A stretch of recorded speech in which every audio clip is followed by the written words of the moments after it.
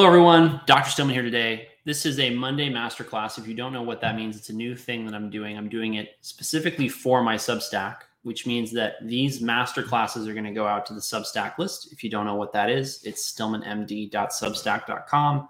It's my blog. Each Monday, with some exceptions, I'm coming out with a new masterclass on really important topics that you guys want to hear about. Paid subscribers to the Substack get to pay for, or rather get to vote on what we're going to talk about. And they're going to get Q&As with me after. So if you wish you could ask me questions, sign up for the paid Substack, jump into the Q&As after these. If you're a subscriber wondering where the link to the Zoom is for the Q&A afterwards, it's coming out to you after I'm done with this and after this is uploaded. I asked people last time what they wanted to hear about, and I gave them some options from things that people wanted to hear more about, and one of them was iodine.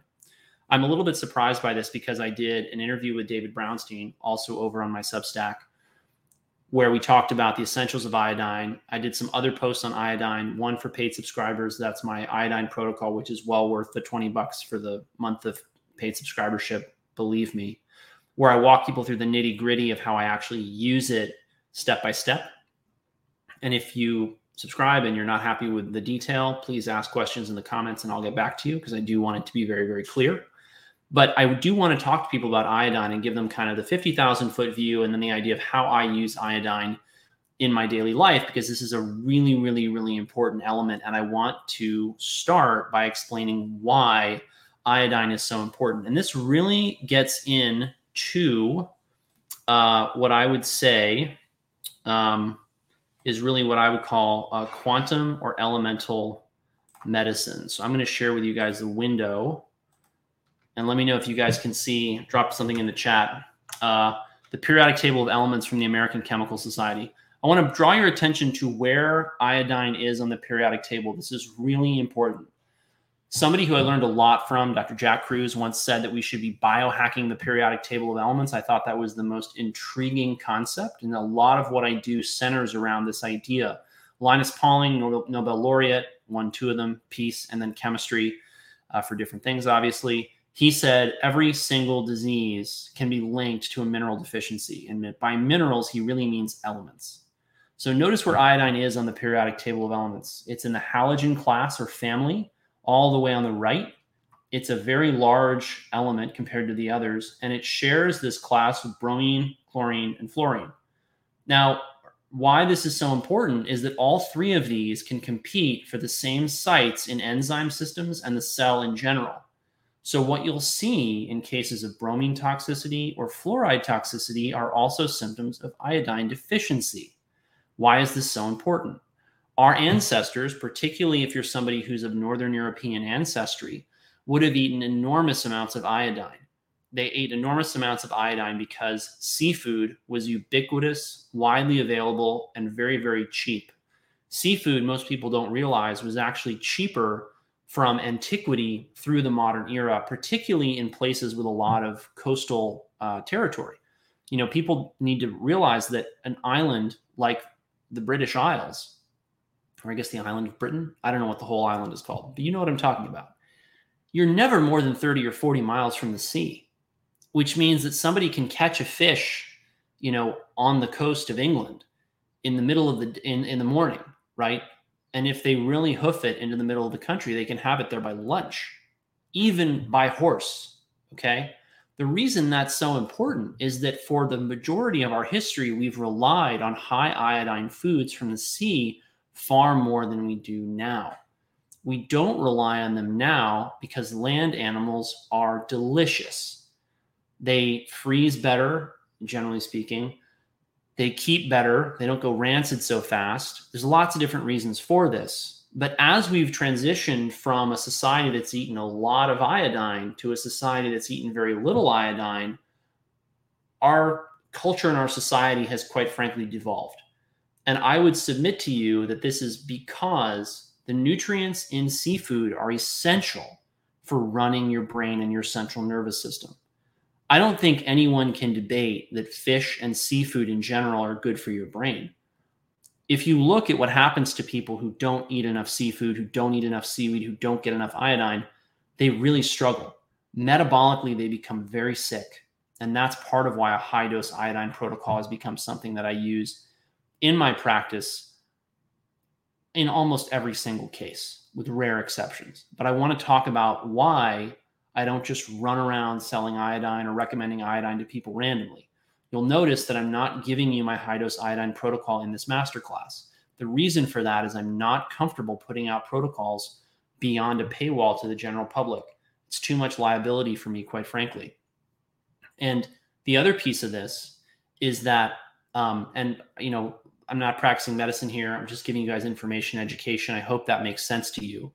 The high dose iodine protocol is well worth, as I said, the subscription fee for the Substack based on the results I see with patients getting it.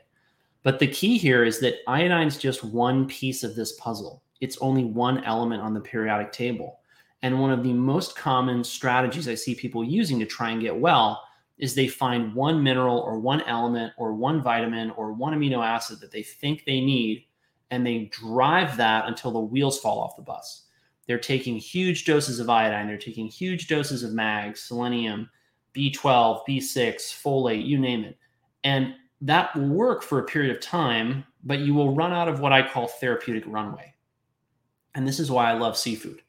Seafood combines many of the critical elements we need for overall health and longevity in a convenient single package. Okay? There's caveats to that. I don't like high mercury fish for reasons that should be obvious. I really like to pick the smaller fish that are lower in mercury, particularly the oily ones like sardines and anchovies that may not taste as good. I know, sorry, they just happen to be the healthiest ones that there are. I can't do anything about it. It's just how it is. But look at all these other elements on this periodic table. And let me tell you about some of the ones that I see people making mistakes with, that I pay attention to and that I try to fix before I get to iodine. So number one, sodium. So a lot of people are not consuming enough sodium. I know that sounds crazy to some of you who've heard that salt drives up your blood pressure and is bad for you and so on and so forth. I think that the whole salt is bad paradigm is very flawed. If you want to read a good book on that, read my friend David Brownstein's book, Salt Your Way to Health. It's a great read. I want people on a teaspoon of salt daily if they're going to be on the high dose iodine protocol for reasons I cover in the protocol itself. But the number one of those in the short version is because it helps you detox the toxic halides that the fluorine, chlorine, and bromine, that is, are coming out when you use high dose iodine. Okay, so sodium is one of the first ones. But one of the biggest mistakes I see people making with sodium is they don't understand that the amount of sodium they take in has to be balanced by the amount of potassium they take in. So potassium is right underneath sodium on the periodic table. It is essential for cellular energy production. And one of the first things I see with chronically low potassium intake in the diet and low potassium levels in the body in general is fatigue.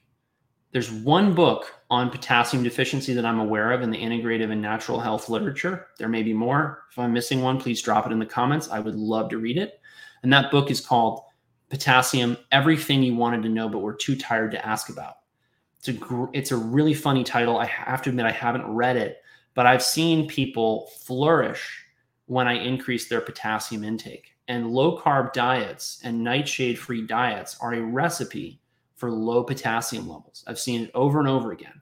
I reintroduce carbohydrates that are rich in potassium to someone's diet. They increase their potassium intake. They normalize their sodium to potassium ratio, which arguably should be 1 to 3. So for every gram of sodium, you should have 3 grams of potassium. If you're consuming 2.4 grams of sodium, that's 2,400 milligrams of sodium a day. That looks like 7,200 milligrams of potassium, or 7.2 grams. You'll see if you look at this, you have to eat a lot of food to get there, but you can. That's one reason why I'll see people flourish and feel so much energy when they go on a high potassium diet. And it's one of the reasons why I'm not a fan of the low carb or nightshade free diets for long periods of time. Okay. Other elements that are really critical to understand: magnesium, calcium. Whenever you hear about iodine, you're going to hear about thyroid hormone. Magnesium and calcium work together to control energetics within the body, along with sodium and potassium, in very powerful, very, very complex ways. And if you're underdosing on either one, you won't get the same results no matter how much iodine you might take. I've seen it over and over again. That's one reason why I really like cooked vegetables. I've had so many mentors over the year, and one of the things that they've agreed on is that cooked vegetables are good for people. I know, but vegetables, they're bad. We should be eating carnivore. We should be eating, no low oxalate or whatever. I get it. A lot of you just need to eat more green vegetables. I know, shocking, but it's true. Other things that are really important to consider when it comes to mineral balance, and I could go on, and I've got a hair tissue mineral analysis webinar coming up with my friend Clark Engelbert. You should tune into that. It's going to be a really, really interesting conversation. That's at the end of July. We should have more details up soon. Make sure you're on my newsletter over at Substack or at stillmanwellness.com if you want to get updates on that. But iron. So iron creates a lot of oxidative stress. Oxidative stress ruins metabolism. One of the things you'll see in people who've got iron overload is metabolic syndrome. What does metabolic syndrome keep close company with? Low iodine levels. So whenever I see a guy with iron overload, I'm immediately thinking low iodine levels. And this is part of why I'm convinced a high seafood diet helps prevent metabolic syndrome so long as you don't also get toxic levels of mercury. Okay, other minerals I want to talk about. Selenium is the last one I'm going to cover, and then I'm going to run you guys through exactly how I get my iodine personally, and we'll talk about a couple more things as well. Selenium comes to us primarily, or the king of the hill, the 800-pound gorilla in the room of selenium is Brazil nuts. So if I've got someone with a low selenium level, and I don't use the blood tests for this anymore unless I'm screening for toxicity, I'm looking at the hair test for this.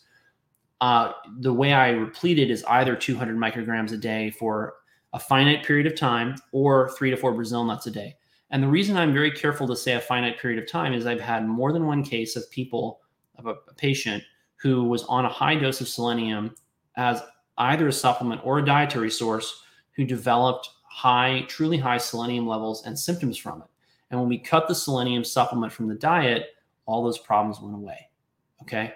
So most of you are under consuming selenium, part of why I like Brazil nuts, part of why I like seafood.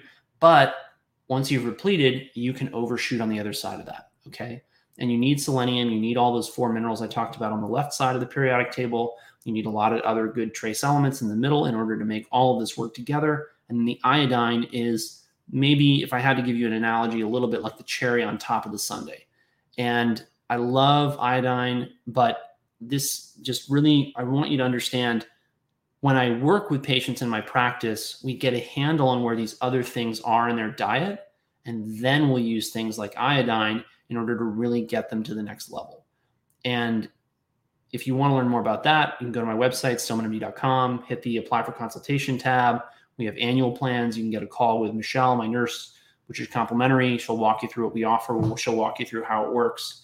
But I really want you guys to understand we can measure these things so that you're not flying without data. You're not flying, an airplane without an instrument panel. You're not driving your car without a tachometer or without a odometer. You have the options for measuring these things so you don't get confused as to where you are nutritionally. Okay. The next thing I want to talk about is one of my favorite sources for seaweed, which is Maine Coast Sea Vegetables. This is not an affiliate link. I don't have any kind of affiliate relationship with Maine Coast Sea Vegetables. I kind of wish that I did, but I don't even think they have one. The other place I like to go is Mountain Rose Herbs. I do have an affiliate relationship with them, but I haven't posted a link here. If you want one, if you look up Mountain Rose Herbs on my Substack, you can find one.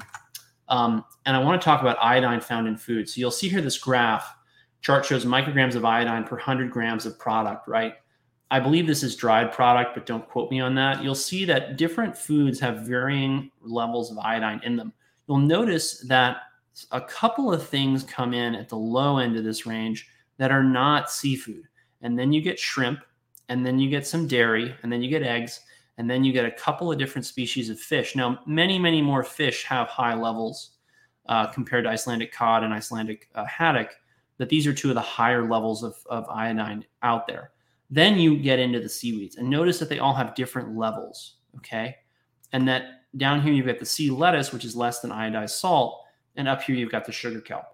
I will use kelp for a variety of reasons that I won't get into as a powder in cooking, or I'll use kombu, which is what sugar kelp is sometimes called, and I'll get that kombu from Maine Coast Sea Vegetables. But what I want you to realize is small changes in this have very profound impacts. So this is in 100 grams of product. Okay, put that in perspective. What's 100 grams look like? 100 grams of a meat like steak or fish or chicken is actually a pretty moderate serving size for most people. Light would be on the sort of 2 ounces, like 50, 60, 70 grams. Higher serving sizes would be more like half a pound, 6, 7, 8, 9, 10 ounces, which is more in the 150 to 200 gram range. So 100 grams is a pretty reasonable serving size of anything. But 100 grams of seaweed is a lot because it's a very powerful, very potent food. If you don't eat seaweed and you start, believe me, you're not going to sit down and eat 100 grams of seaweed. But you don't need, strictly speaking, more than a few hundred micrograms of iodine a day to live. Now, why am I so careful in how I phrase that? You don't need more than a few hundred micrograms of selenium a day to live, but you can use way more than that if you want to supercharge your performance and live even better. So this brings me to how I use and how I get my iodine in my day. I know that I tolerate high doses of iodine, and I see a significant performance improvement in myself when I increase my intake of iodine. I'm also convinced that it's a really healthy thing to do for reasons that I go into in more depth and detail with my friend David Brownstein on the recording that I posted with him over on my Substack, which again is worth your while. So I want to get more than what I'm going to get from seaweed. I've been on 50 milligrams for months now, and I see a substantial improvement in my cognitive performance when I take that much. So guess what? I take that much every day. I don't know if I'm ever going to stop using that high of a dose because I can't find cases where people do worse on higher doses of iodine.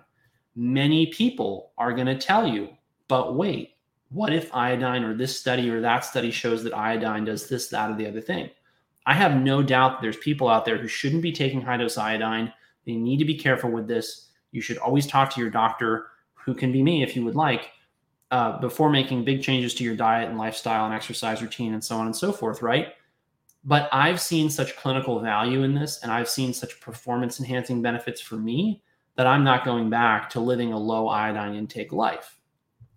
When you look at the epidemiologic literature, it's very clear that the more iodine a population consumes, the lower their risk of things like death and cardiovascular disease and metabolic syndrome and all kinds of other problems. One of the things that, if you didn't know, is happening in our modern world is rates of death from things like cancer and cardiovascular disease are going up. And, a lot of groups, age groups, demographics are actually seeing their longevity decline for a variety of reasons. But underneath all those reasons is a gradual decline in their consumption of iodine. So I consume a high dose of iodine as Lugol's iodine every day. I use 20 drops, which is 50 milligrams. And I take it with at least a teaspoon of sea salt in my diet. I take it with a quarter teaspoon of sea salt when I take it. So if I take it as like a shot in a small glass of water, I'll add the sea salt to the water, add the iodine, shoot it back. It doesn't taste very good. And then I'll chase it with something else. So that's how I take my iodine. Personally, again, not recommending that for the general public. That's just what I do. And if you want the protocol, again, it's at the Substack. Okay, I also eat a diet that's high in foods that have a lot of iodine. So I might have seafood and I should be specific, fish or shellfish 3, 4, even 5 times a week. I think I've had mussels twice in the last week. I think I've had salmon 3 times in the last week. I'll eat shrimp. I'll eat scallops. I'll eat a really wide variety of seafood, right? All those fish and shellfish have a pretty high concentration of iodine in general. Then we get into the sea vegetables. How do I use those? I will add seaweed powders to soups and stews. I will add them to my morning smoothie. I have a mix of greens that I have in my morning smoothie that are all powders that I buy from Mountain Rose Herbs. That's a story for another day. I can get you the recipe. I'll get my paid subscribers the recipe eventually when I have time to write that post. And that's how I get my seaweed. So it's a combination of, my iodine. It's a combination of seaweed powders and flakes in my soups, stews, and smoothies. You could add them to salads as well. I haven't gotten into that personally. And then I use a high dose iodine protocol.